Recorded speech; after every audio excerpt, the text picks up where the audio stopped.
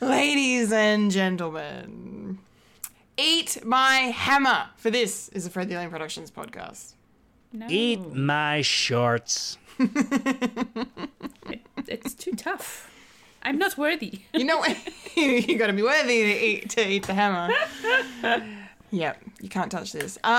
Cue the music. I don't know what we're yelling about! We came, we saw, we kicked its ass! Wait a minute, Doc. Are you telling me you built a time machine? Kind of a DeLorean? The way I see it, if you're gonna build a time machine into a car, why not do it some style? Who is this? What's your operating number? Boring conversation anyway. Look, we're gonna have company! Loud noises! Hello. Hi. Hi. I'm Kendall Richardson. I'm a fool, I can't tell much. And I'm getting too old for this shit. Oh, hey, you and us too, both. Yep. I'm Michael Lister. Yeah. And you are now experiencing a podcast called Fred. Yes, experiencing it through the mediums of technology that is far superior to my own intellect. No. It's just, this is the podcast that refuses to behave. And the technology that decides to be broken. Yeah. I try to be both fancy, and it just blows up in my face. For the people watching on the stream and later in the stream, I'm sorry. We apologize. Yes. Here's the These time things- code, the cut to the actual show. Yes, because now it's the actual show. Okay, so Yes. I hope everyone's well. yes. Tired. But well. Tired but well. So let's just dive straight in. We're skipping the entree. We're going straight for the main course. Yeah, Because it no is- foreplay here. We're going no foreplay straight here. into it. Nah, we're just getting right in balls deep because it's time. Rude. Nerdy news.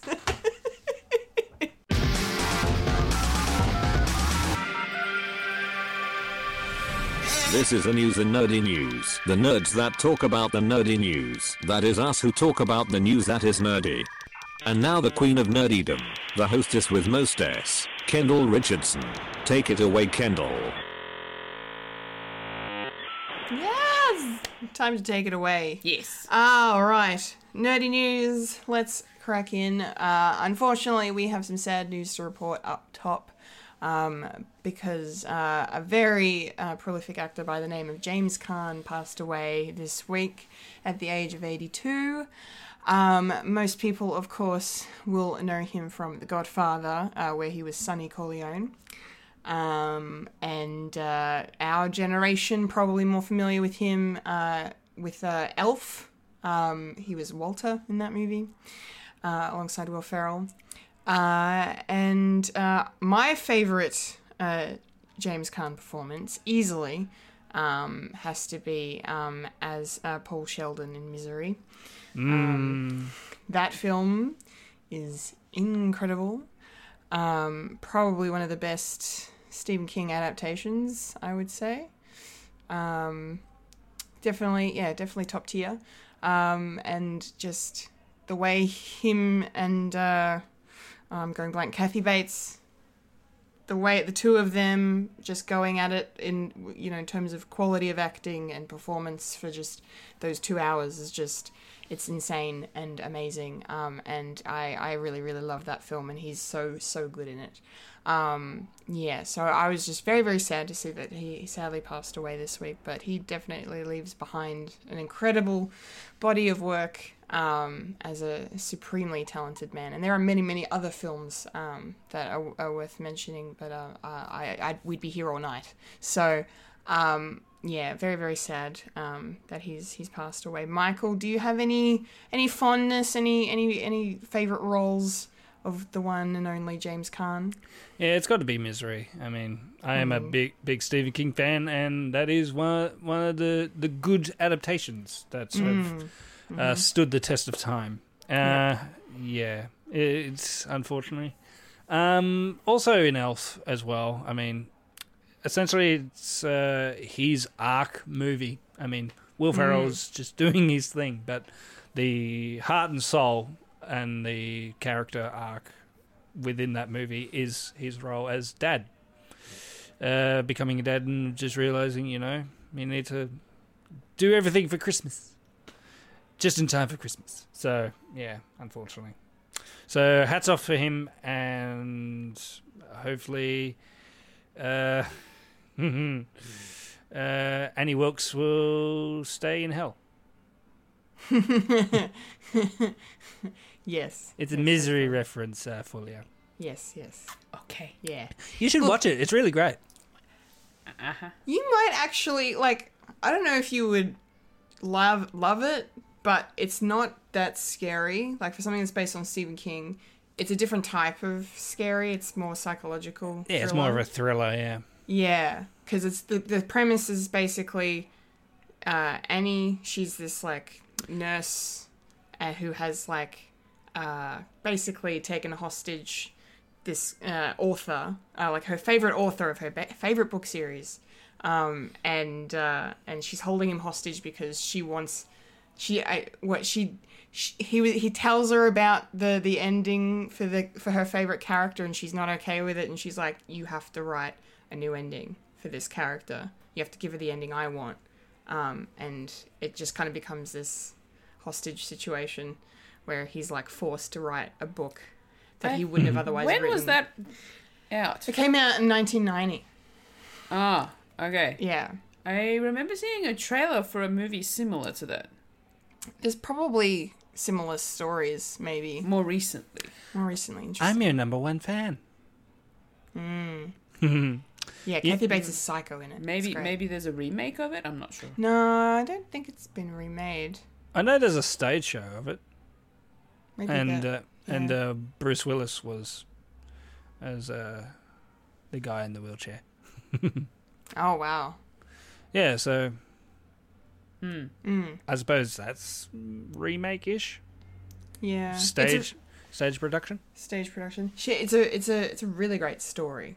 Yeah. It gets very messed up towards the end, but it's quite good. Worth a look. Yeah, the book is more full on. Yeah, as most Stephen King books are. Yeah. Bit more full on. Yeah. But yes. Highly recommend if you haven't seen Misery. Please go check it out. All right, let's liven the mood a bit because we have some very cool MCU related things to discuss. Because it is now confirmed. I mean, this is kind of a foregone conclusion, really, especially one of these actors. But Charlie Cox and Vincent D'Onofrio are returning once again to the MCU to appear in the upcoming show Echo, which I don't even know if you can call it a spin-off out of Hawkeye, but technically it's a spin-off out of Hawkeye. Echo is getting her own show, as we've talked about on the podcast before. And spoilers for the ending of Hawkeye, but if you're watching or listening to this podcast, you probably have seen it. Kingpin gets, shot off-screen by Echo. And obviously he's not dead because it's superhero genre. So you don't know. Yeah. A, people don't stay dead, and B, he quote unquote dies off screen, so it's not real until you actually see a body. So it was kind of a no-brainer that he was going to come back in some capacity. The thing I am very happy and excited about is the fact that Charlie Cox will be returning as Matt Murdock, Daredevil, again, following his brief cameo in Spider-Man No Way Home. That was absolutely fantastic. Yeah. He's back for this show, so I'm really curious and excited to see how he's going to fit in to this story and how much continuity from the Netflix shows are going to be brought into the main canon now, because there was a time when, they were all technically set still in the, 616 universe, we now know it as, but they also kind of went out of the way to say it's not canon when the whole debacle with Netflix happened. So, but I think Disney have been trying to push it as canon now because they've put out these new posters for the old shows that are kind of implying that they always were canon and they're, you know, their essential viewing and all this stuff because they're trying to get people to watch them. So we'll see what happens. I just really want to see Foggy and Karen back with Matt once again because that would be amazing. Plus Charlie Cox is just fantastic and Vincent D'Onofrio. So I'm very, very happy and excited about this news. Fulia, how are you feeling about this? Is this cool for you? It actually really is cool. Charlie Cox is getting a lot more attention for his role as Daredevil, which is really awesome. He's so good. And the fact that I haven't actually seen all of it yet, I probably only seen, like I've said this a few times before, I've only seen the first couple episodes of Daredevil, but I am intending on at some point going back and actually watching it now that they're all on Disney Plus. Yes. They're all on the Disney Plus. The Disney Plus. Easy accessible. Yes. So I won't have to worry about trying to hunt them down. Yes. So yeah, no, I really want to learn more about Daredevil. So I do need to watch the series before Echo comes out. I think Echo's not coming out for like a few years. Am I correct in saying that? I imagine it's probably going to be next year. Next year, or but they haven't actually given it a release date yet. Yeah, there are a lot of projects related to the MCU currently that don't have release dates, like the thing we're about to talk about shortly. Yeah, okay. So I don't know. I know they're going to be filming later this year. I believe was something I read or saw at some point. So it probably won't be till like late 2023. Probably, yeah. Yeah, okay. Yeah. I've got time. So that's fine. Yeah, heaps of time. Heaps of time. And Vincent D'Onofrio was actually pretty cool to see in Hawkeye. I hadn't seen Kingpin in anything else before that, apart from, I think, Spider-Man Into the Spider-Verse. But that's... Well, Kingpin, the character, yes. The character, but it was not played by Vincent D'Onofrio. No. But yeah, that's what I mean, yeah. Yeah. Gotcha. But, yeah, no, Vincent D'Onofrio does a very good Kingpin. He is intimidating, but I feel like he's not as intimidating as a lot of other villains that I've come across. You need to watch the Daredevil Netflix show that's now on Disney Plus. Yes,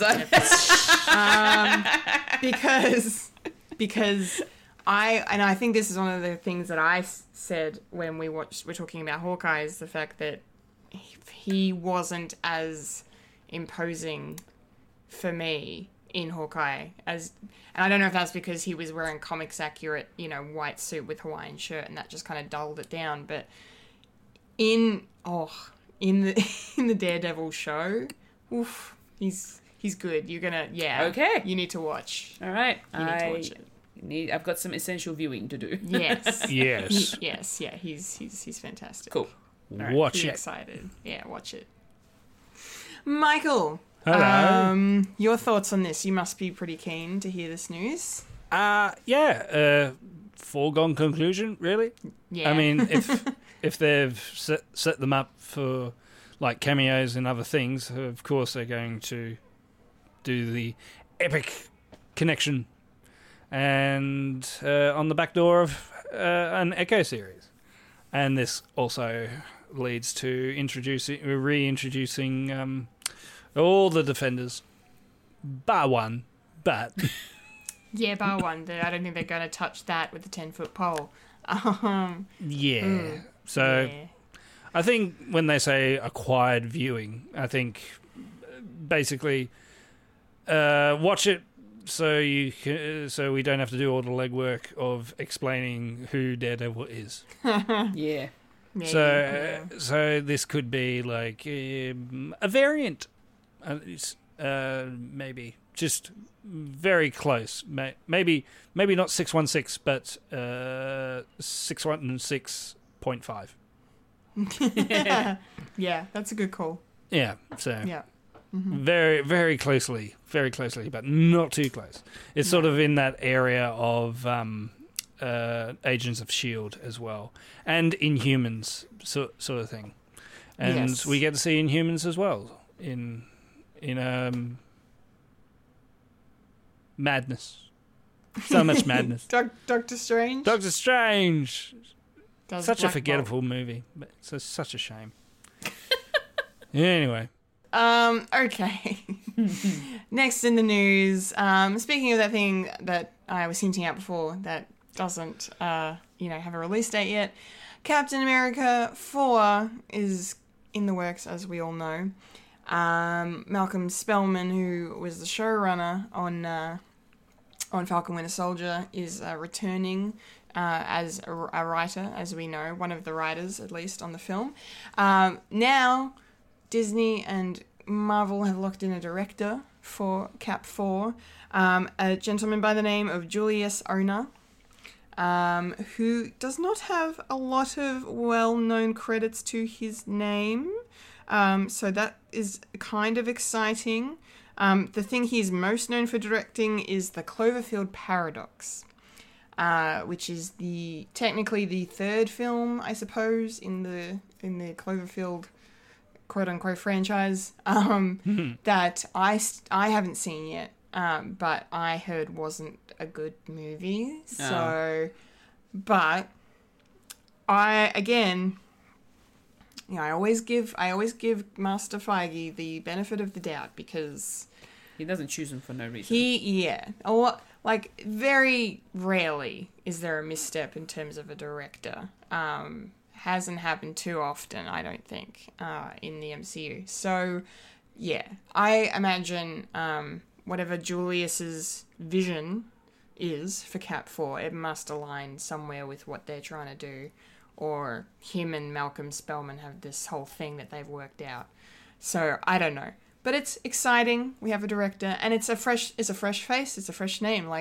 I remember, and it's so funny because we're going to talk about it later, but Taika Waititi, I remember when he was announced as Thor Ragnarok's director, then it was Thor 3 before that. And some random journalist on a red carpet at some event Tom Hiddleston was at asked Tom Hiddleston about Taika Waititi, and he could barely pronounce the guy's name. Oh, no. And I had no idea who Taika was at that point, and I think Tom was just really nice and sweet about it. And now look where we are. We're living in the Taika universe. Yeah. Right? Bloody English. So it's just, we don't know how it'll happen, what'll go down. But yeah, I'm excited for a new name to come and step up to the plate of Cap. He's got quite a legacy to follow. I think, but I'm excited. Fulia, do you have any thoughts on Julius Onah taking the helm? Look, to be honest, I don't really know him. I don't think I've watched anything that he's made, so it'll be interesting to see what his take is on Captain America as it stands now, with Falcon being Captain America. Mm-hmm.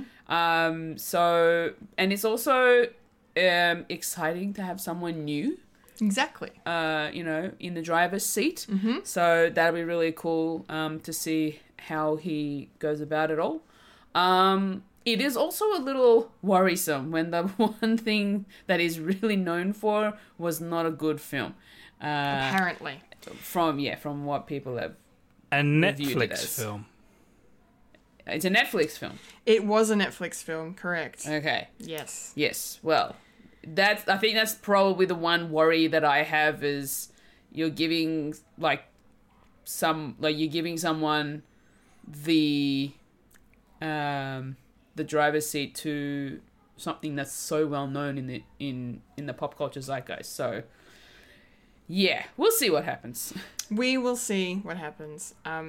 Cloverfield Paradox, not to really make people doubt. This I'm sure very talented director. Rotten Tomatoes knows best. It does. 21% critics score. 21. Audience score 42. Yikes. For Cloverfield Paradox. Not even 50%. Jeez. Yeah, nah. Ouchies. Ouchie, wouchie. Maybe Kevin Feige should change his last name to Kevin Fatigue. Oh no. Oh, mate. My. Mate. I had, not to go on a tangent, but I had a discussion with a good friend of mine about the MCU fatigue I think we're all starting to experience. So that was interesting. Anyway, Michael, do you have any thoughts on Julius Onah as the director of Captain America 4? Excuse me. No. Yeah, I haven't seen Cloverfield, like any of them really.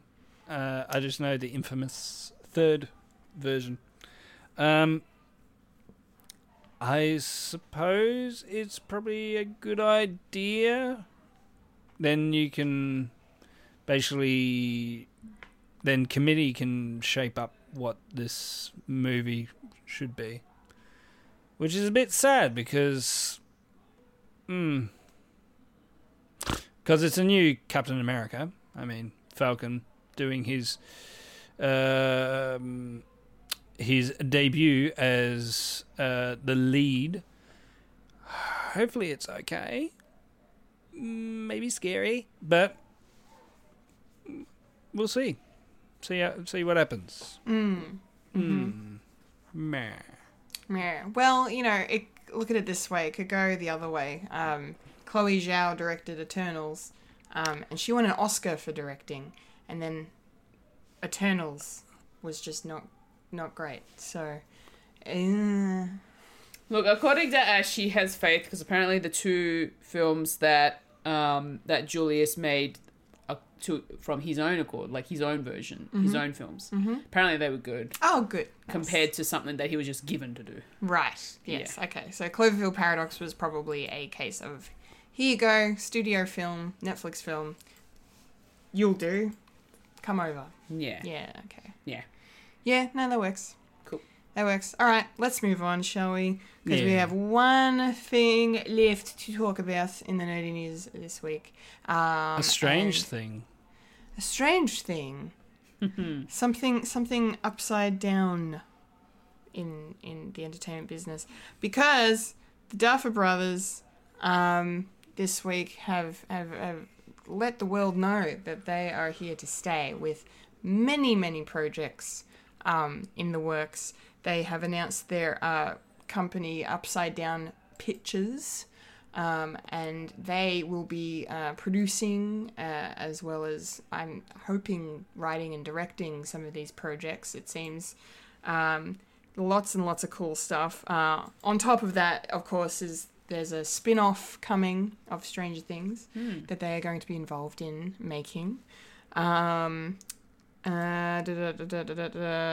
it's a live-action series based on an original idea by the Duffer Brothers, so that's good.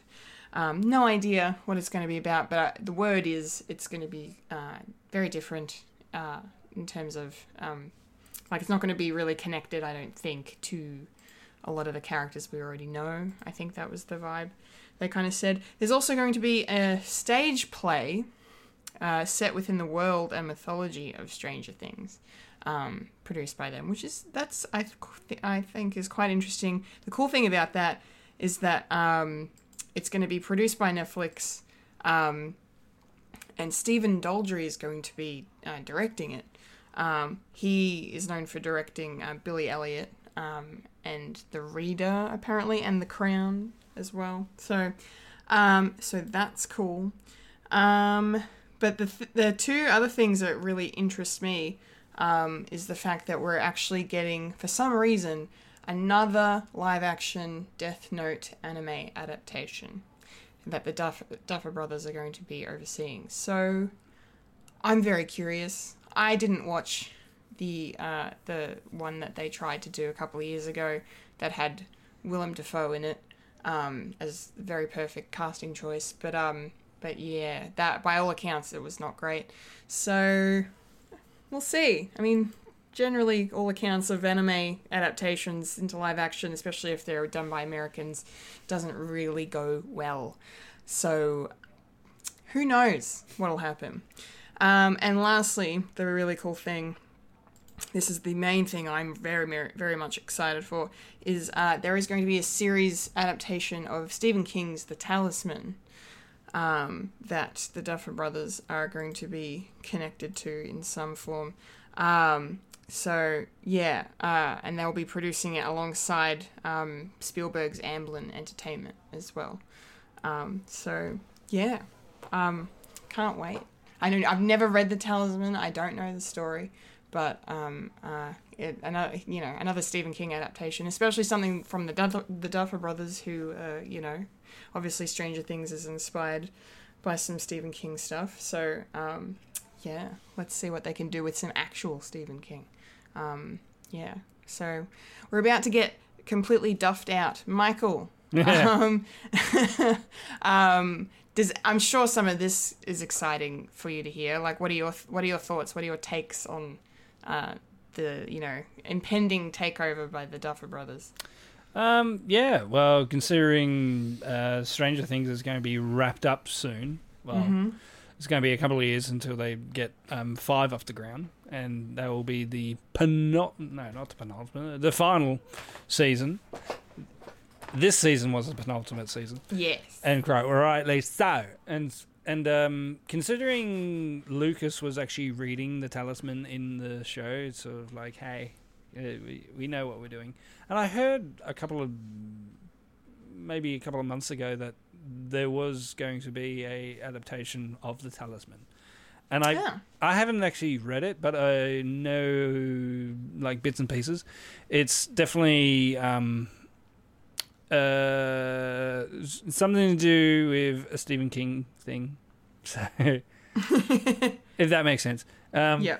Bit of a coming of age and powers that this a kid has. So roughly same vein as like Stranger Things, and it makes sense. I'm more excited of what's going to happen. Death Note. Well, my chat's not working on this, so I'm actually gone over to the YouTube. And Ash, how you doing, man? I'm excited of the Death Note 1, helmed by the Duffer Brothers, is a really good idea. I haven't seen Death Note. I've seen bits and pieces of it. I know the lore behind it, so it's going to be a bit, bit morbid. But considering what they've done with like Vecna and that sort of sinister character, I suppose it's going to be a good fit. So all the more reason. Yeah. I mean, the track record of live action anime is not good, and we all know this. So maybe it'll break the spell. And maybe it will. Yeah, and also they did say that they're going to do like single offshoots of the universe of Stranger Things. So I suppose that as well. Like what really happened with Hopper in Vietnam?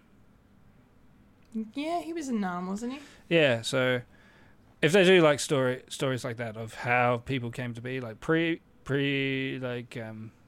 pre-stories and all that, there's definitely some untapped lore that they can handle with. And yeah, all the more reason. Yeah, make it a franchise. There we go. Stamp. Nice. Nice. I was going to read out a brief synopsis of The Talisman just because I find it really interesting and yeah, go ahead. Very much up the Duffer Brothers' alley.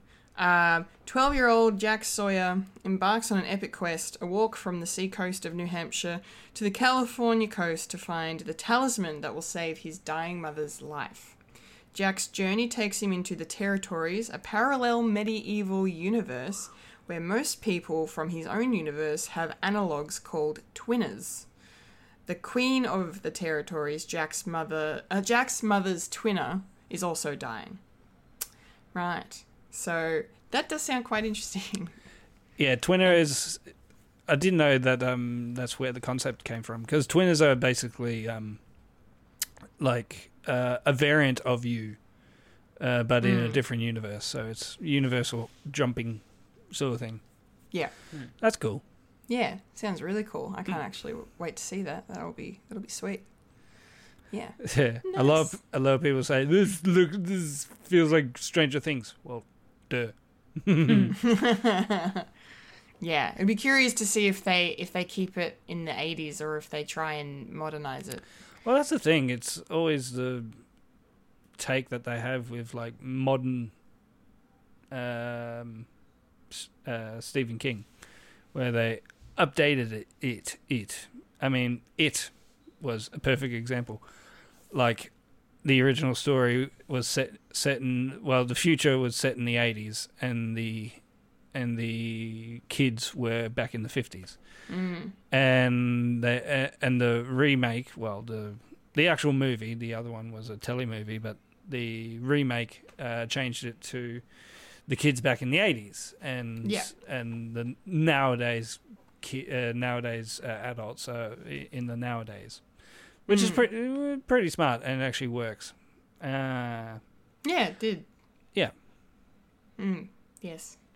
Like, I think you can update it, but because the Duffer Brothers are who they are and what they've done, I suppose people are expecting it to be set back in the 80s because... Yeah. Yeah, I think so. Yeah. But we'll see what happens. It's like that writing conundrum that people, that writers have now. It's like, do we set it in a universe that everyone's got a smartphone? Because otherwise, like, dialogue / finding out shit is cut in half, because all people can do is like, oh, just look it up on my phone. Yeah. Yeah. That's why that's why, like, the Big Red, Turning Red, that's it. The Disney film was set back when it was, because that people didn't really have the internet back then. Easy access to the internet and all that. Yes. Very much. And that is my spiel. So when are we going to be watching The Talisman?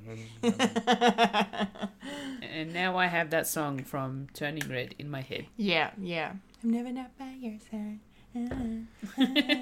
Such a good song. Anyway, running up the hill.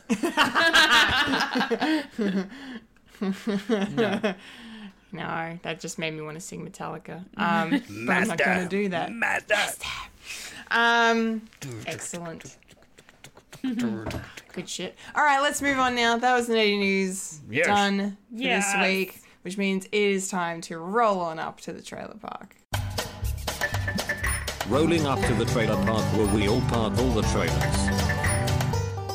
Yeehaw. Alrighty, it's trailer park time. Yes. And we have some pretty cool trailers to talk about this do. week. Starting with, of course, the first trailer for Clerks 3. Count 'em. Shri. Count 'em 1, 2, 3. 3 decades of Clerks. Yes. Yes, literally. It has been almost 30 years since the first Clerks film. This is exciting. For most of you who listen / watch this podcast, I always had to think of what it was called. This multimedia bullshit that we do each week. That we've been doing for like so long. We're all fans of another podcaster by the name of Kevin Smith. Yes. Who, of course, is also a very awesome filmmaker. Yeah. Fat Man Beyond. Jeff's Kiss. Represent. Yeah. We're big fans of that podcast, that show, as well as Kevin Smith and his films. So to have the first trailer for Clerks 3 this week is pretty exciting for us. I only recently watched Clerks 2 for the first time, and that was interesting. I've only seen half of it. Yes, I know you stopped. I stopped. You couldn't finish it. Yeah, it's not as good as Clerks 1, I will say, but that's okay. It's still. It's very Kevin Smith, and it's very funny. But I've been curious about this film for a long time because, Kevin said for ages that it was never going to happen because one of the actors was not interested in coming back. and it took, unfortunately, Kevin's near-death experience with his heart attack to actually kind of find the right story that would get everyone in to make Clerks 3, because Clerks 3 is inspired by the heart attack. Okay. So that's why in the trailer, that makes sense. Randall has a heart attack. Right. So that's Kevin Smith. And he wants to make a movie. You see where I'm going with this? Wow. Yeah. So they go so super meta. And it looks fun. It looks fun. It looks funny. It's nice to see a return to the quick stop. Once again.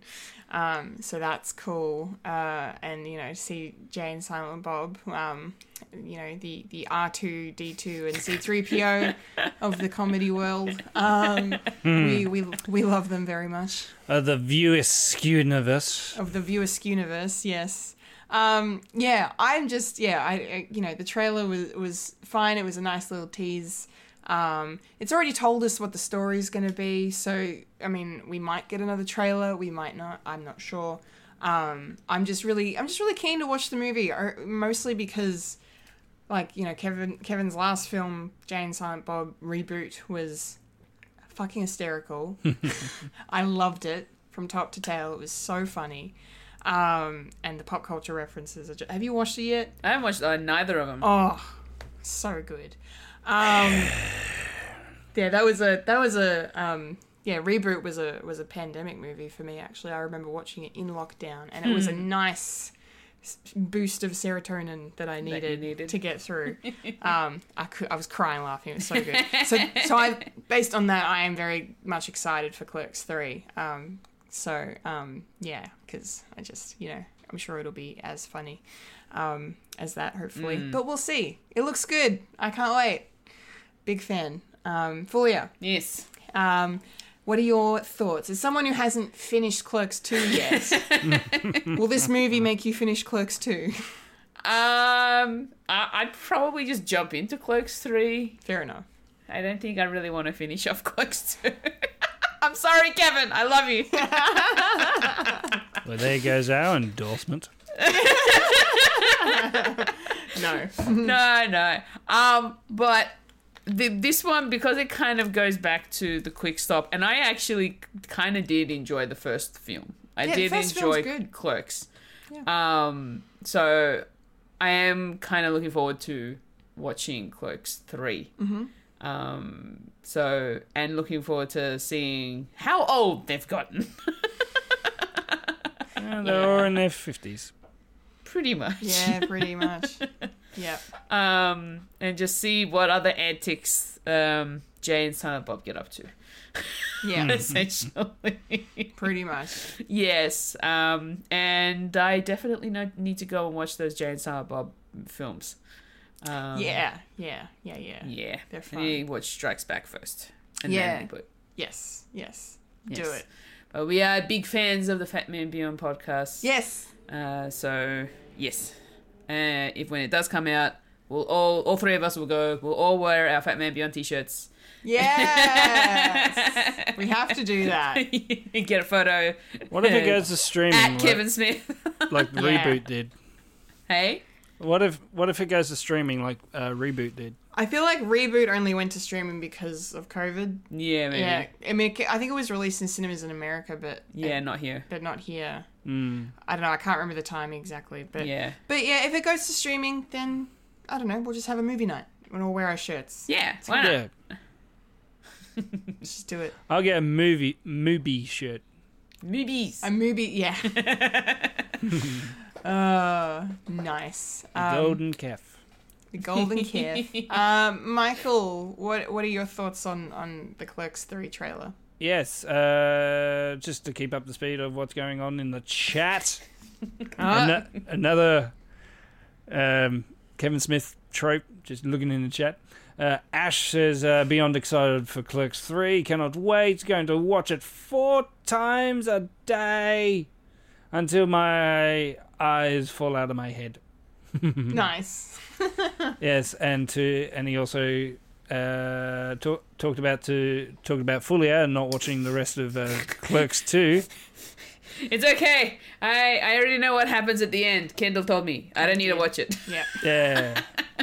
Hopefully in graphic detail. Fulia, Not super graphic detail, but I spelled it out. yeah, Fulia doesn't want to know about Kinky Kelly and the sexy stud. Nope, I don't even. Yeah. Yeah, no, I don't. I don't You did even. reply. Yeah. So, I'm all excited for this because way back when I watched Mallrats for the first time, I was not age appropriate. My sister watched it at a sleepover, and I was just in the background. I think it was like 6, something like that. So I was not age appropriate for this movie.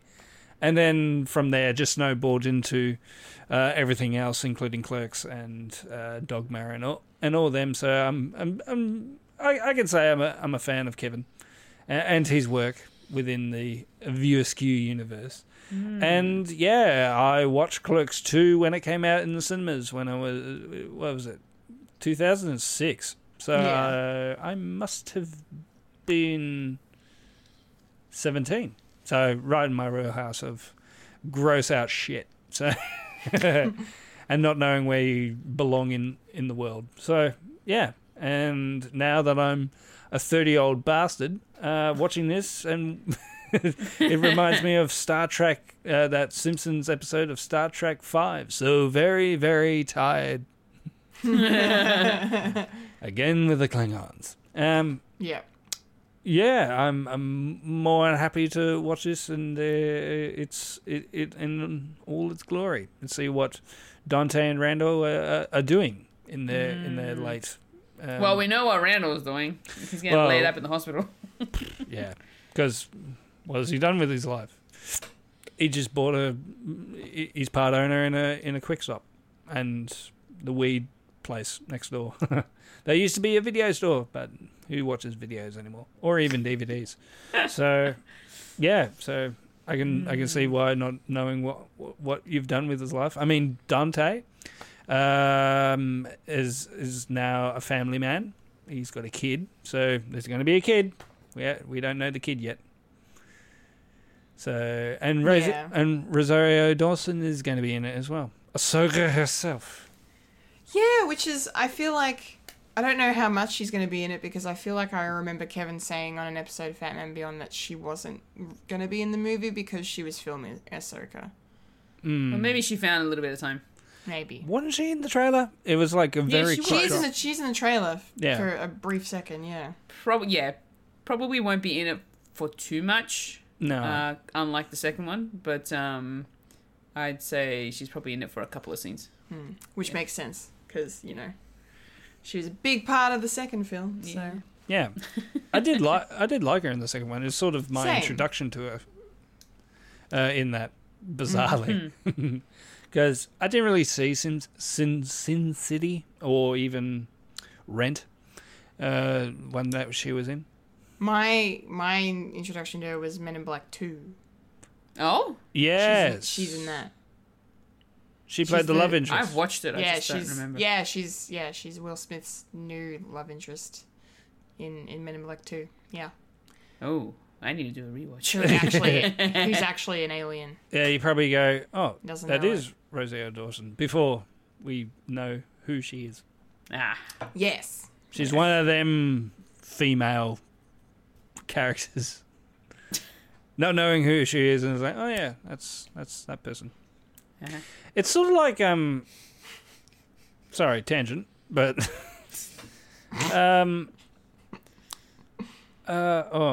Friends, Rachel Yeah. in Friends, Yeah. Rachel. What's the actress's name? Jennifer Aniston. Yeah, her. I always thought that she was the ex-wife in Liar Liar. No, No. that's Moira Tierney. I think her name is They fucking look familiar. Moira Tierney. Moira. Moira. I think it's Mora. Mora. It's Spelled like Laura with an M, so Maura Tierney. Yeah. Is she also Tyrion. the mum in I think. Mrs. Doubtfire? Fact checking myself. No, that's Sally Field. Oh, okay. Yeah. Never mind. Remembering faces and names differently. Yeah, Maura Tierney. Yeah, I got it right. There you go. Look at me go. Well done. Kendall powers activate. I'm Suction Cup Man. Look at me go. So when are we be going to? Well, how are we going to be watching this, Kendall? Well, we don't know exactly yet for us here in Australia, but if you are in the United States, you can watch Clerks 3 in cinemas on the 13th of September. Thank you. And to answer you, Ash, I wasn't a Friends fan, so there you go. I just wanted to know how he forgot Jennifer Aniston. Ah, okay. Fair I enough. watch Friends. Yeah, but she's not just in Friends. To me, she is.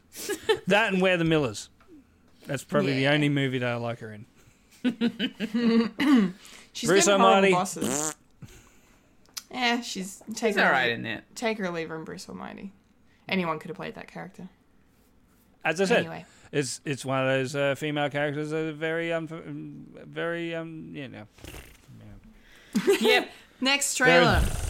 Yeah. Very. All right. Next trailer is for an all-star cast of a film, if we ever have seen one, and that is Amsterdam.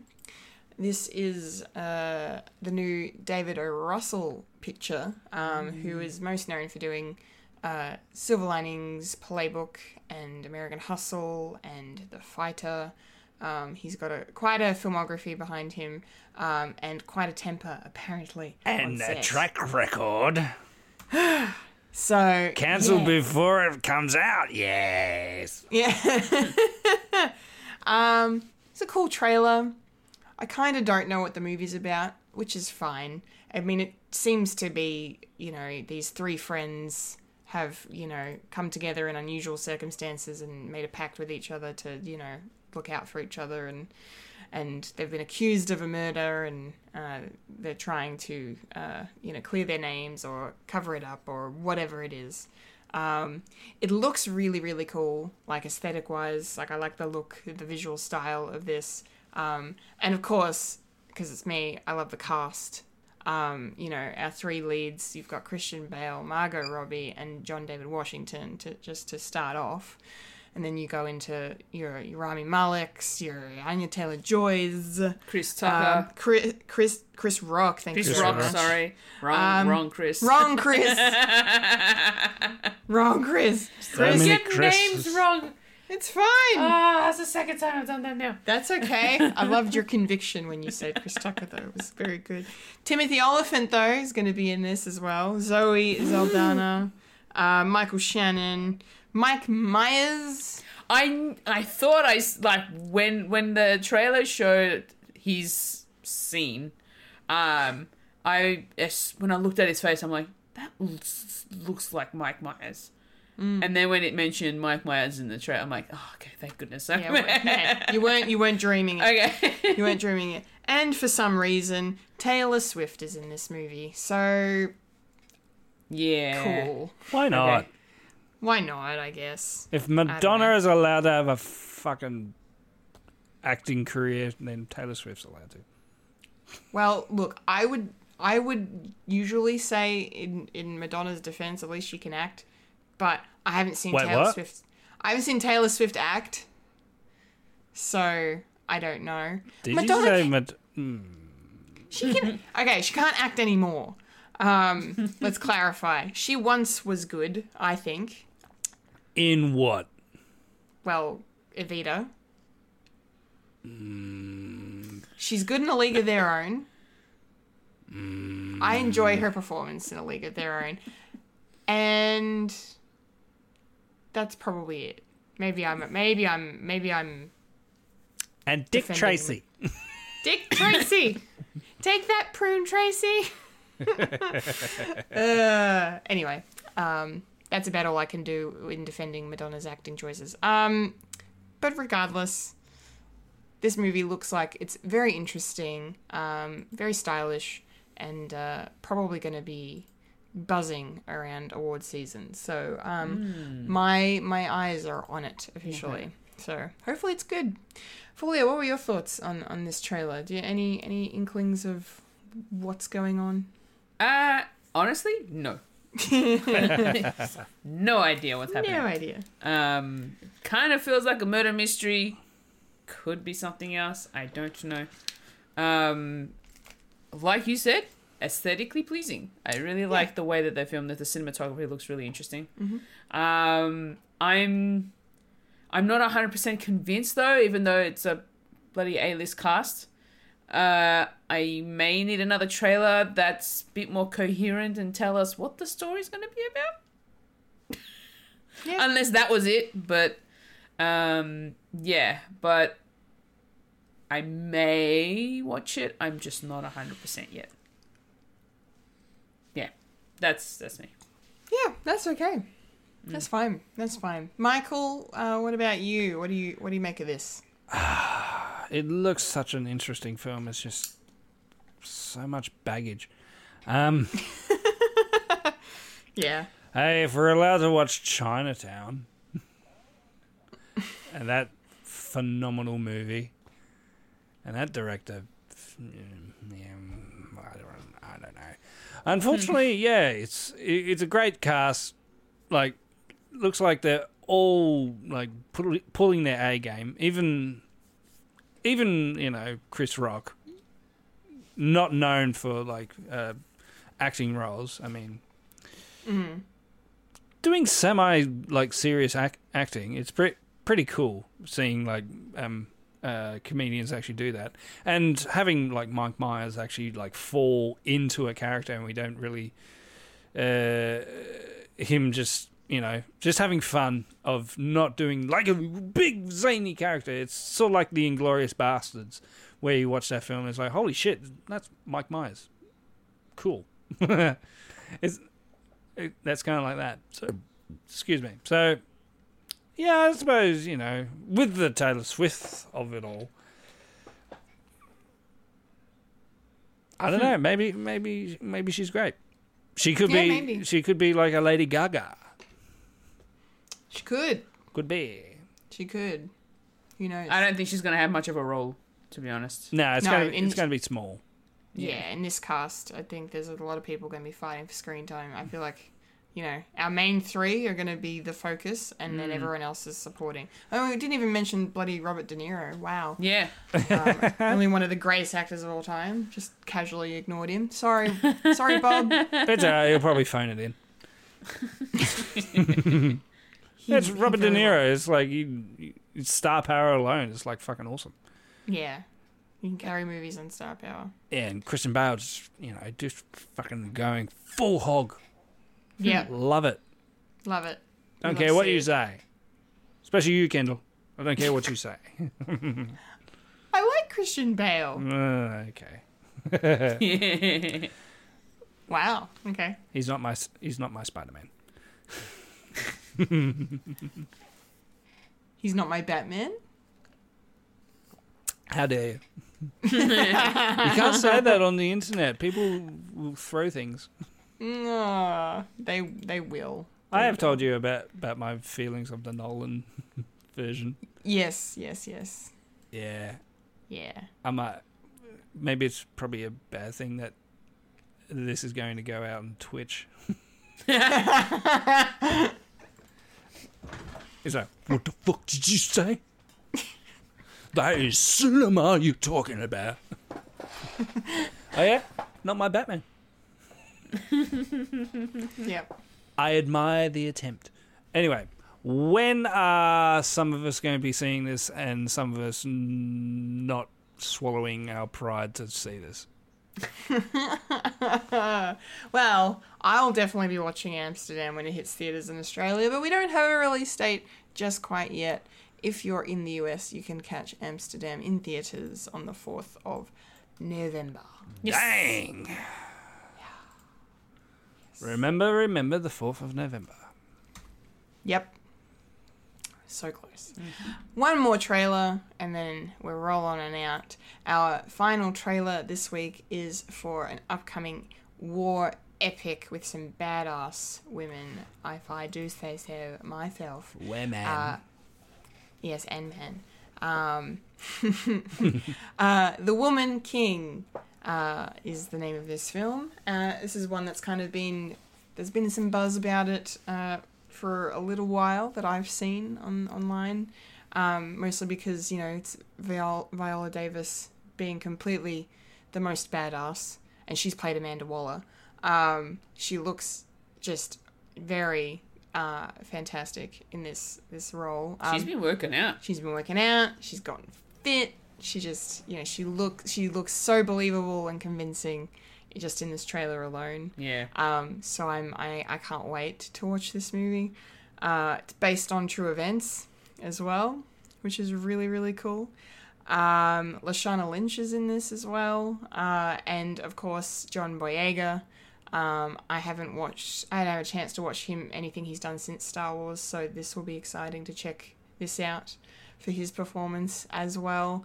And it's just kind of a tale that we've never really seen done in Hollywood proper before. Usually, it's focusing on the white man being the hero of the story, and the African people are, seen as the enemy. But now we're reversing the narrative and, telling it a bit more accurately.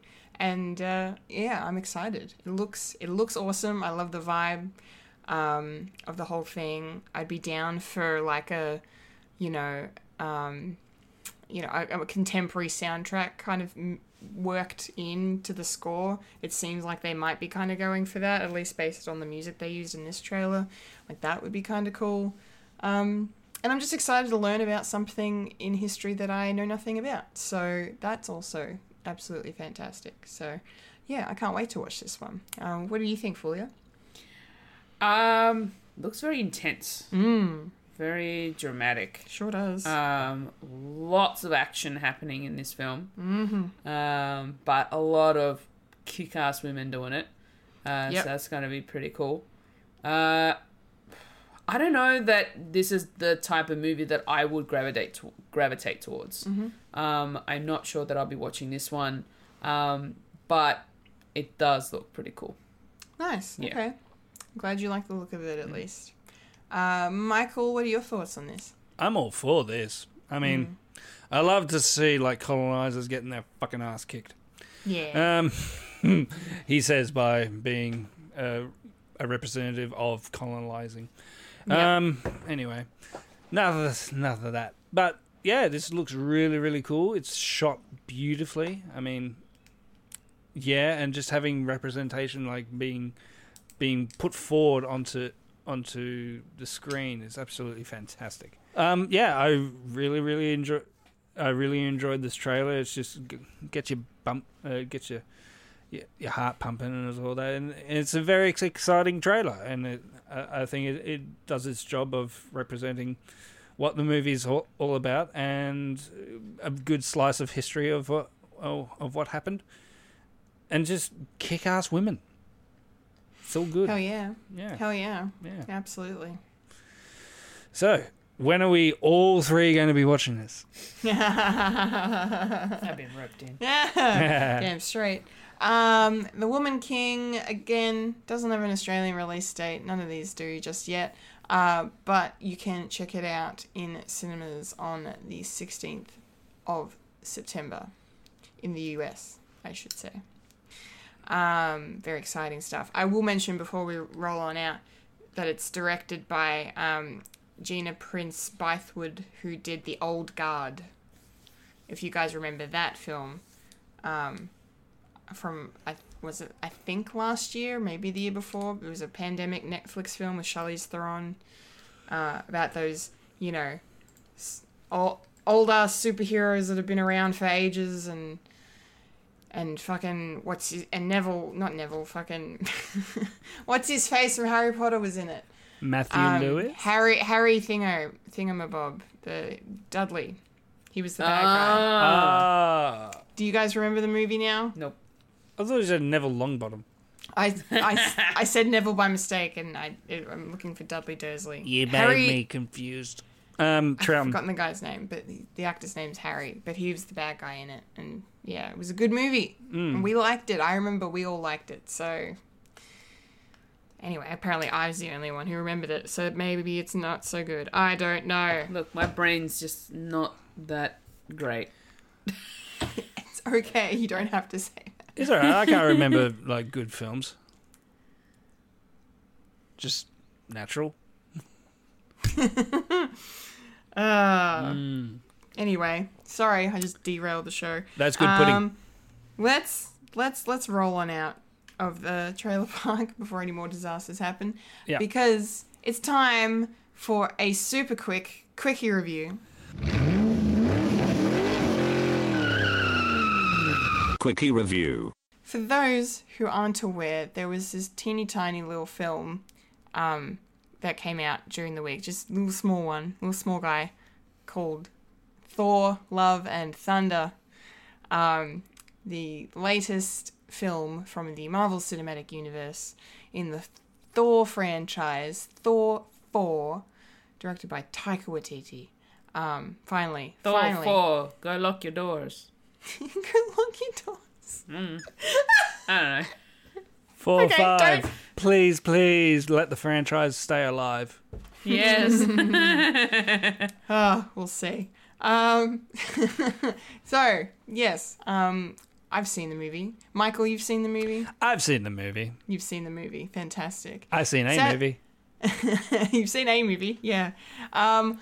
We're not going to talk spoilers right now because it is too soon and because someone else hasn't seen the movie yet. I'm talking about Folia. For those who can't see, it's okay. It's fine. We all have busy... sorry. We have busy lives. I had a lot to do this week and I Yes. didn't have time. Yes, that's okay. That's totally fine. But we will talk no spoilers on this show. So gear up for some spoiler chat in a couple of weeks, probably from us, about Thor, Love and Thunder. As for my quickie review on the movie, I just kind of want to say that I liked Ragnarok a lot more. Oh, no. Unfortunately. Don't say that. Well, it's true. Did it have something to do with the Guardians? No, the Guardians were fine. The Guardians were, not to ruin, I don't want to ruin it. I'm not spoiling it. Okay. I literally just went out of my way. But, like, they're in the movie about as much as you would think they would be in the movie. Okay. Yeah. Which was a nice amount and they didn't overstay their welcome. Not Cool. that, not that it mattered either way. But we all know this is a Thor film. It's not Thor and the Guardians of the Galaxy. So, but no, look, for me, it was just, I need to learn to manage my expectations with Marvel movies now and Marvel projects, because the fact that the last couple of years of MCU movies before COVID were literally just some of the best storytelling from this franchise we've ever had, best quality films. Like, it's just, the hype train was real high. And Doctor Strange slightly disappointed me, even though I did like the movie, obviously, but we talked about it on the show. We all had some issues with certain aspects of it. I think I liked Thor Love and Thunder more than Doctor Strange, but there was some issues with the tone of the movie, and the jokes didn't work as well as they did in Ragnarok, and they were probably overdone, in my opinion. However, I was laughing the whole time. There was just a lot of jokes. The movie moves very fast. Yeah. But it's an enjoyable ride, and I had a good time. I've seen it twice now. Second viewing was a lot better. I took more out of the second viewing now that I knew everything that was coming, so I could manage expectations a bit better and actually just enjoy it for what it is. And it is a good movie. It's not a bad film by any stretch. It's me. I'm wearing my Loki hoodie and my Loki t-shirt. I have certain things that I would like to see, and certain things didn't happen.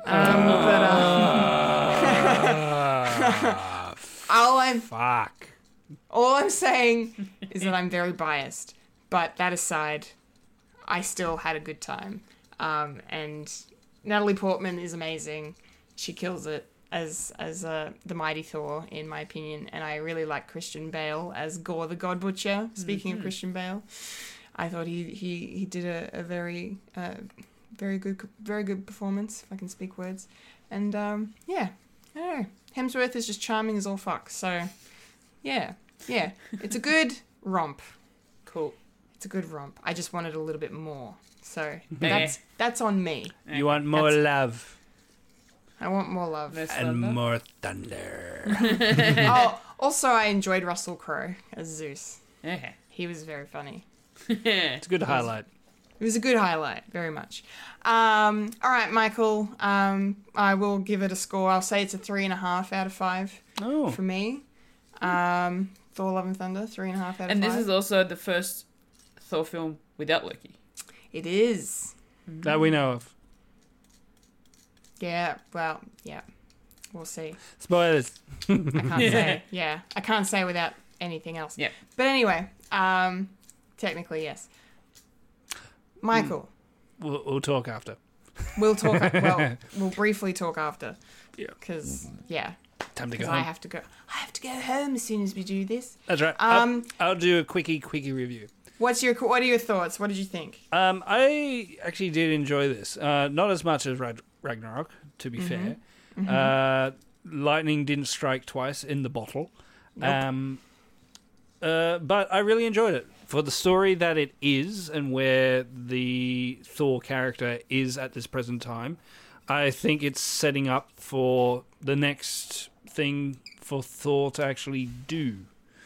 Because at the moment, his character is sort of stonewalled into okay, we've just had Endgame, so what do we do with the character now? We need to set this thing up. And I think it sort of does it. It sort of does it good, but it was a tad clunky in certain aspects, as well as the tone. I mean, of course, you've got Christian Bale being Christian Bale, going full acting mode.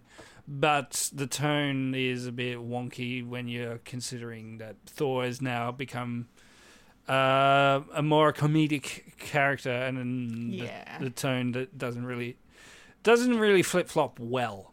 No.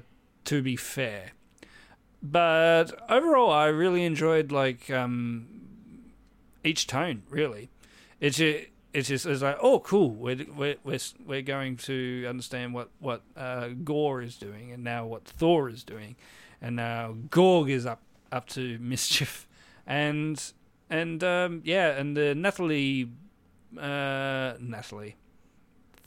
Jane, that's her character. Jane's story was semi well executed, but it's definitely tonally shifting from opposite ends of the spectrum, and stick to one. Yeah. I think there's two movies sort of trying to battle it out, like Love and Thunder, and maybe that's the point. Which is it? It's Love and Thunder. And it definitely is a good introduction for what probably the MCU is heading towards. Something a bit more spiritual, cosmic sort of entities and all that jazz. Considering we're dealing with gods and demigods and bigger and hierarchy of gods. Something that is a movie that ties sort of with Eternals and that sort of side of what the MCU is sort of going towards. Not with the multiverse of madness sort of stuff is happening, but more to do of different hierarchies of beings within the MCU. And yeah, I can sort of concur of having a 3.5% star rating out of 5. Yep. Mm-hmm. But I did enjoy the story for what it was. Nice. And it'll be interesting on what happens next. Mm. And that's Very my much. quickie review. Quickie. Nice. Nice. I look forward to the spoiler chat in a couple weeks because, yeah, be good. It'll be good to get into it and break it apart, and to, of course, hear how Fulia feels about it. I hear things about goats. Yep, there are Yeah. goats. No Crusher and no Smasher. Or whatever they're fucking called. Yeah, I don't know. I think they have names, but they don't get mentioned in the movie. Thing 1 and Thing 2. There you go. Yeah.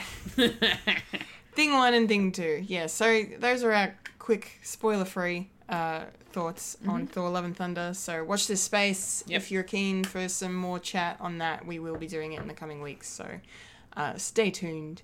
But now it's time Oh. for the moment, Ooh. the segment, I don't the section, have the the part, I don't have the file for the place, this bit. the spot in the show we like to call Popcorn culture. Whoa! I found it just in time. Haha! Hey. Yay for me. Well done. Good Nice. job, old chap. Yes, it's popcorn culture time, which means we are here to talk about the latest episode of Ms. Marvel. She's tell- already Captain Marvel. Can you tell I'm getting tired? Can Um, you tell I'm getting tired? that one. Oh, I've just yep. put What? up a sign that says Ms. Marvel spoilers, people.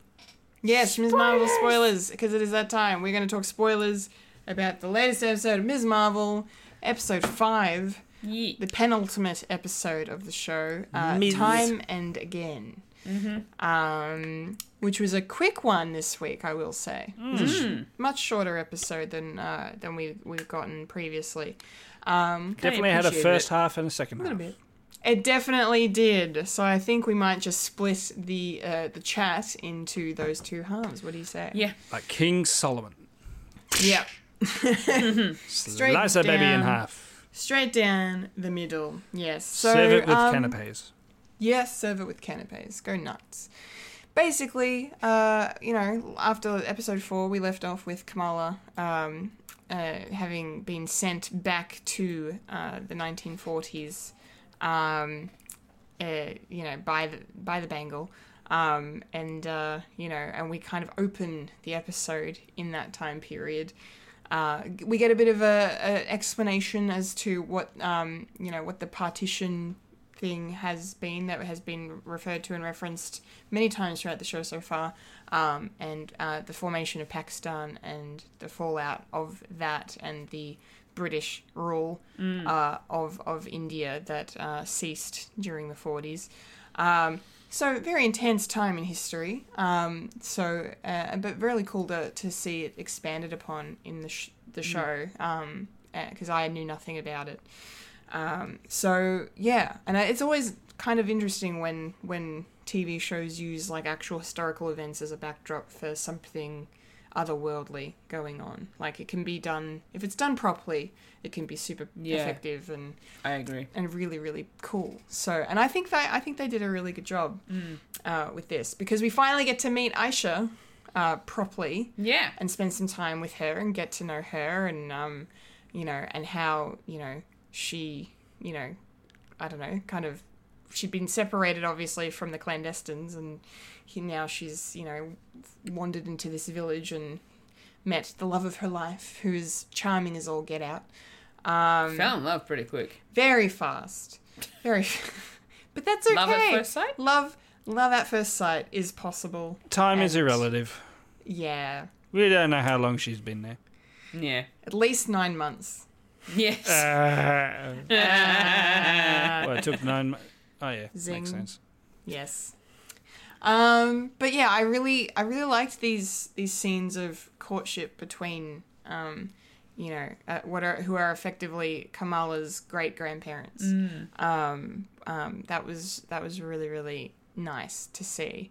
What did you think, Fulia, about getting this backstory on Aisha and her situation in regards to the story?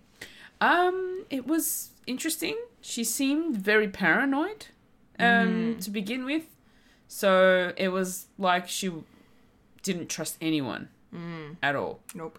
Until she came across this field of roses and decided that would make a very nice bed. And a bed of roses. Did Bon Jovi had a song called Bed of Roses? No. He had no. Do you have a Bed of Roses? Yeah, he had Bed of Roses. Yeah, it was Bed of Bon Jovi. Yeah, Bon Jovi. Yeah, Bon Jovi. Foreshadowing. Yeah. Anyway, go on. Sorry. Um, I'm excited. and this nice sort of very passionate man by the name of, I believe his name was Hassan.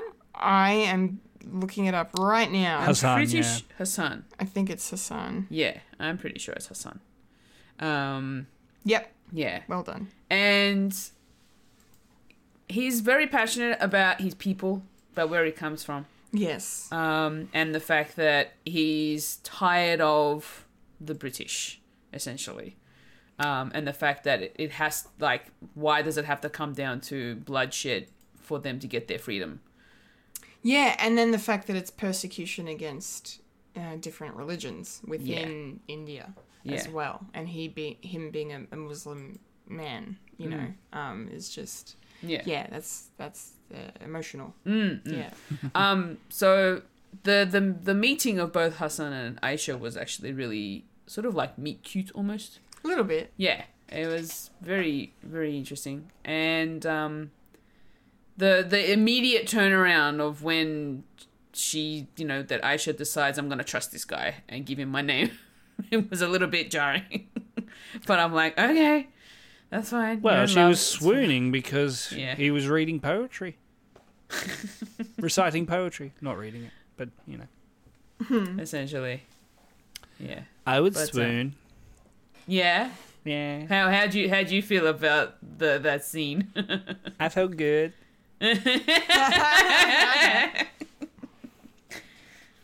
Regale us with your thoughts on the first part of this episode. I think it was good.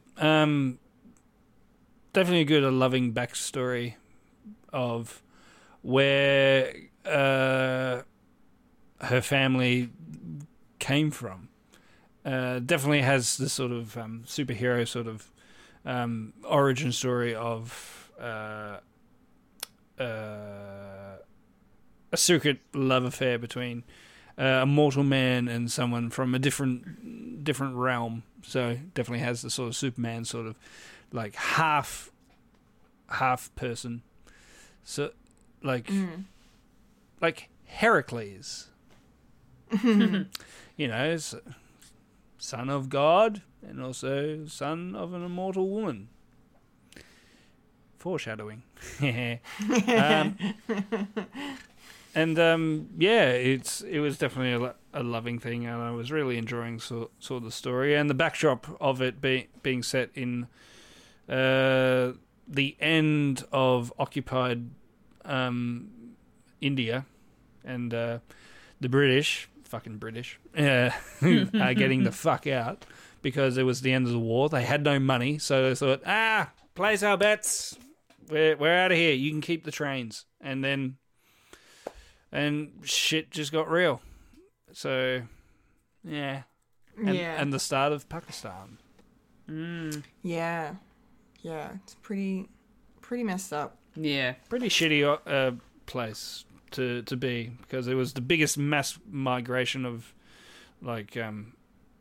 misplaced people in the world. Have to pack up and leave. It's just it was an awful time in history. Yeah, truly was. But yeah, it's and a light has been shone on it in a really, really lovely way in this show, I think. The whole, there's not really much to unpack from the first half of this episode. It's just a beautiful, kind of love story, I suppose, with this very turbulent backdrop going on. But so yeah, but things pick up when we get to the night in question, where Aisha and Hassan are leaving, and the reason is actually, as it turns out, not entirely because of partition. It's because I always forget her name. Najima has rocked up, finally caught up to Aisha, and found you. And similarly with Kamala, Najima just wants to go home. Yeah. And needs Aisha to do so. So, yeah. And Aisha wants nothing to do with her, of course, because she's left that part of her life behind. And as it turns out, had never even told her son about her, who she really was and where she came from and her powers and all of this stuff.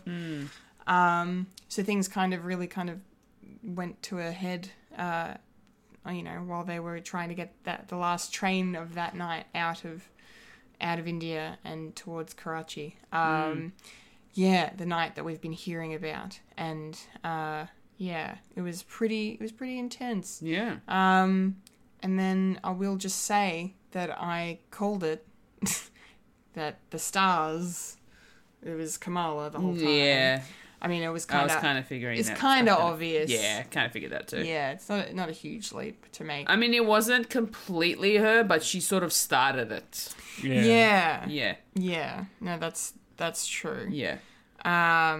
Yeah, because it was Nani, who, as a little child, who was sort of using the bangle, I think that she had maybe to sort of from her mum. Yeah, so that was cute. Yeah. But also really sad because I hate seeing upset kids and things, and just seeing her lost, calling for her mother in the middle of this panicked crowd was just a bit harrowing. Yeah, that To sucked. see. Yeah, that wasn't a good time. I don't like that sound. No, At all. No, it is not a nice very sound. obvious reasons. Yes, very obvious reasons. So basically our two storylines converge with Kamala coming back to that time, and unfortunately Najima caught up with Aisha and killed her. So now we know what happened to Aisha. Yeah, that was sad to see as well. Fulia, what were your thoughts about how the two storylines kind of converged with, the story with Aisha and then Kamala arriving at the same time and intersecting? I kind of figured that we would see Kamala once we reached the train station from that story. Yeah. And the way they did it was interesting because the first thing you see were her Converse shoes, her Chucks. Yeah. Completely different to everybody else. Yeah. And yeah, it was interesting the fact that she also had a little bit of a panicked look on her face as well. But then then she sort of hears the call outs from Hassan for his daughter, Sana, and then, the poor child's just like crying for her parents. And so, it was interesting the way they decided to go with it. And then all of a sudden, then you see Kamala finding Sana and picking her up and it's just like, and I mentioned this when me and Kendall were watching it together, that it's weird. She's picking up her baby grandmother. Yeah. Kind of trippy. Yeah. So you're my great-great-grandfather, and you peed on me. Yep, pretty much. Yeah. It was really cool. I liked the way that it all sort of came together. Bit traumatic though, to be honest. Yeah, a little bit. Very traumatic, especially for a child. Mm-hmm. Yeah, but it was cool. It was cool, and it was kind of sad just too, because of, you know, Aisha basically sacrificing herself to protect her family. Yeah, essentially to let them escape. I mean, she did tell Hassan last minute about who she is. Yeah, which but even Hassan was like I didn't care. I just, you know, I love you for you. Yeah, exactly. I love you for you, essentially. Because he never asked about where she came from, that meant that he didn't care about where she came from. He just cared about her love. Yeah. Yeah. Yeah, it didn't matter. Yeah. Yeah. No, good point. Yeah. Very good point. Michael, your thoughts on this very harrowing train sequence? Yeah. With the start of the episode, I expected we're going towards that thing, of that particular plot in the, and they've set it up throughout the entire series, especially with the family chat before the wedding. They're setting something up here on why this particular part in the family's history is so significant to their family, and it just makes sense because a lot of like refugees, and also the sort of the second generation of kids learning about their history, and Kamala, you can actually see it's part of her arc of becoming a superhero, because she's got a balance of who she is as a person, her life in New Jersey, and also her background as well, which is a good like combination of this entire show as well. So it's kind of cool that they actually set this all in the fifth episode, because I think they're going towards something else and completely different in the next one. But with this, at the end of the previous episode, I didn't expect them to actually do time travel, because it completely wrecks the MCU's version of what time travel means. And I thought, really, they're going to shoot themselves in the foot again? So close from Endgame, but they did, and it's sort of the way that I sort of explain it. It's a non-paradoxical loop.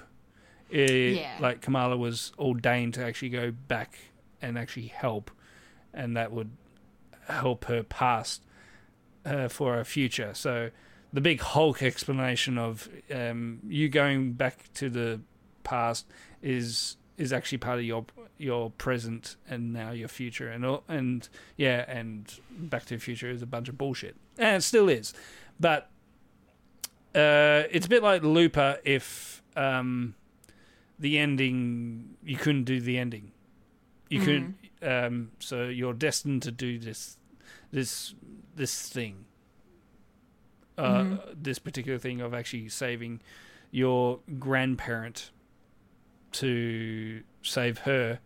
So it's almost the grandfather paradox, but it's sort of like the what they did in Harry Potter, Prisoner of Azkaban, where they were meant to go back in time to actually do all this stuff. Because so it's sort of self-explained there. So I can probably get away. They can probably get away with it, which is good.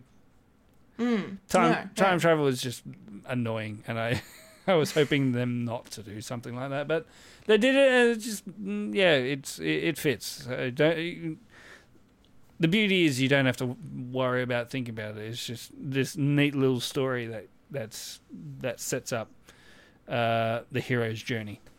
Yeah, definitely. Yeah. Yeah. And it's also a good backstory of what Kamala is. Yeah, for sure. Yeah. No, I More really... than human. Yeah, I really like it totally works, the fact that it's not really, it's a self-contained loop, really, that was, like you said, destined to happen. So, very, very cool stuff. Yeah, really, really cool. And then, we're snapped back in once it's played out the way it's supposed to, we've snapped back and we're back in the present and everyone's on the ground, and suddenly the veil between, our world and the world of the clandestines has started to crack open. They can't go home because there lies death. That was pretty graphic for this show. Like, visually kind of cool, but just, Turned to stone, and then stone falls off, and then skeleton. Yeah, that was full on. So clearly something's gone wrong. I mean, they didn't really explain how the veil was pierced, but obviously it had something to do with when Najma stabbed the bangle. Yeah. It's caused that to, rift open, I guess. Sure.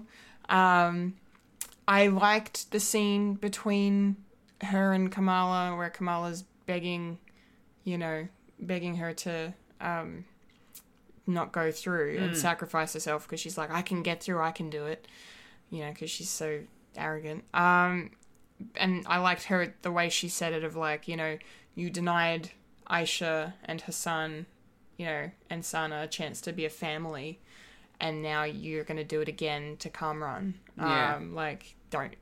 I'm begging you, don't do that. Like, I thought that was really endearing.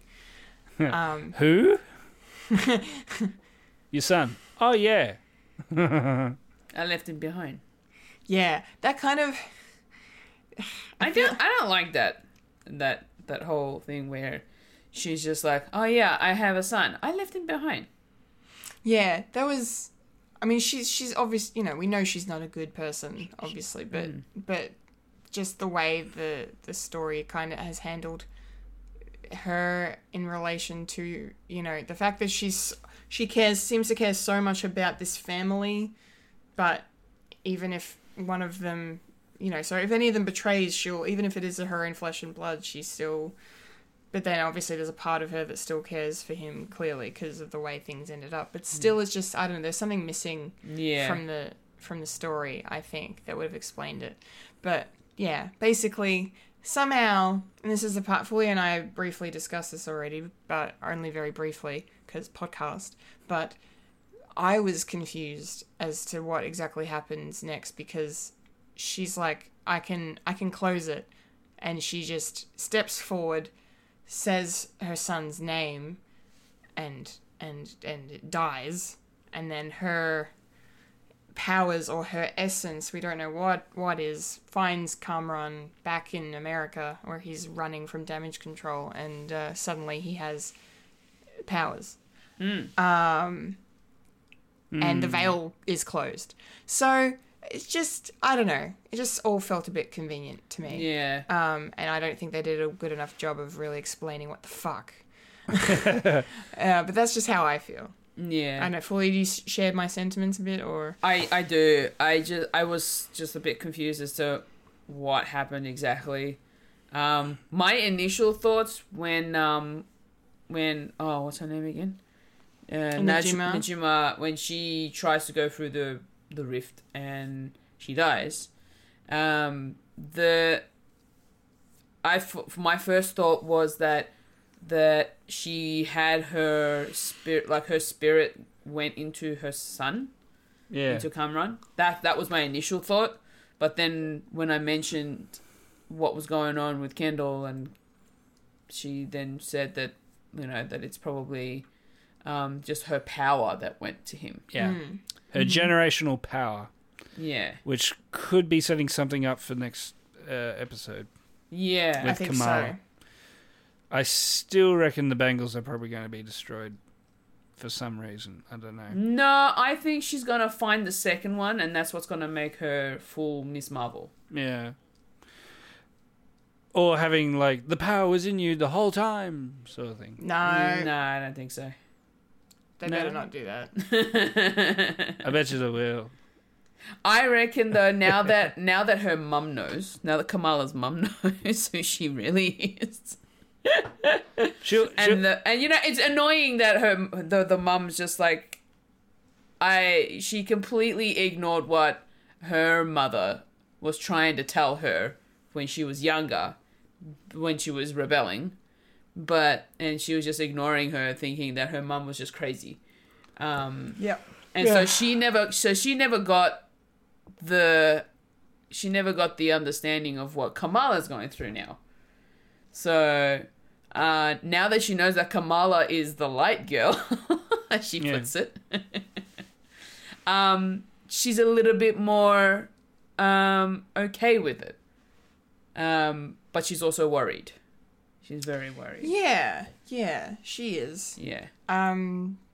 Yeah, I don't think her kind of character shift worked fully for me. I don't think so.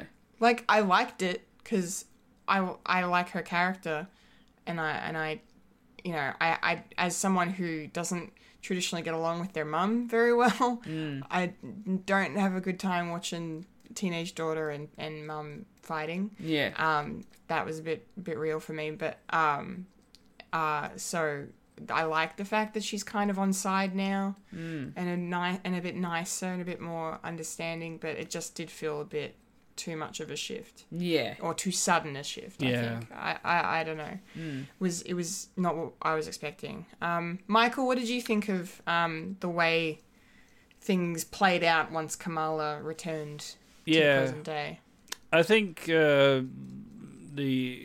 Kamala's mum being on the trip as well sort of helped her with her understanding of the new generation, because it definitely has the sort of 3 generation of women like finding an understanding within each other.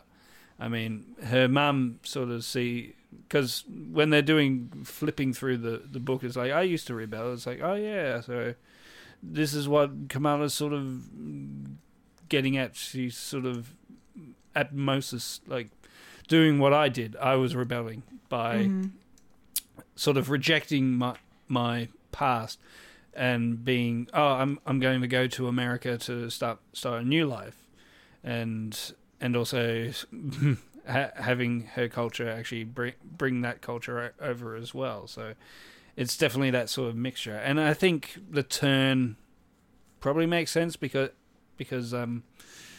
her talking with Nanny as well sort of helps her to, you know, sometimes you need to let go, and have your kids make their own mistakes so they can learn, because there's so many times that you can say you shouldn't do this because it's wrong, and then the kid goes, well, I don't know if it's wrong or not, so you don't let me. So, and there's big turf war and shit. So, and I think, yeah, and now that she's aware that Kamala's light girl, so she knows she can look after herself, presumably. So many words I'm making up at the moment. It's great. I'm Shakespeare. Yeah. And yeah, I think she'll probably help Kamala with her costume, her uniform, her suit. Yeah. Because, you know, she did the Hulk thing. It's like, well, she's slowly collecting everything that is the Miss Marvel thing. She's Link in Legend of Zelda. She's collecting all the loot so she can do the big boss battle between them and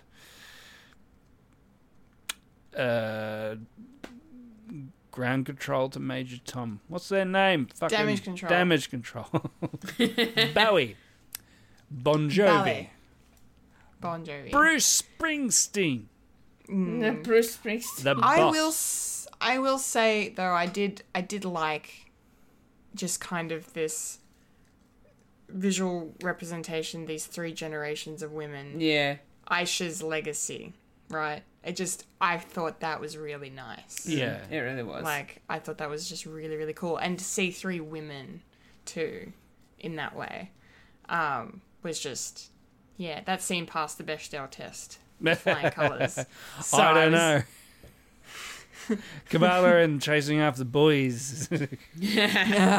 Typical teenage girls. Always thinking of one thing. Yeah. Yeah.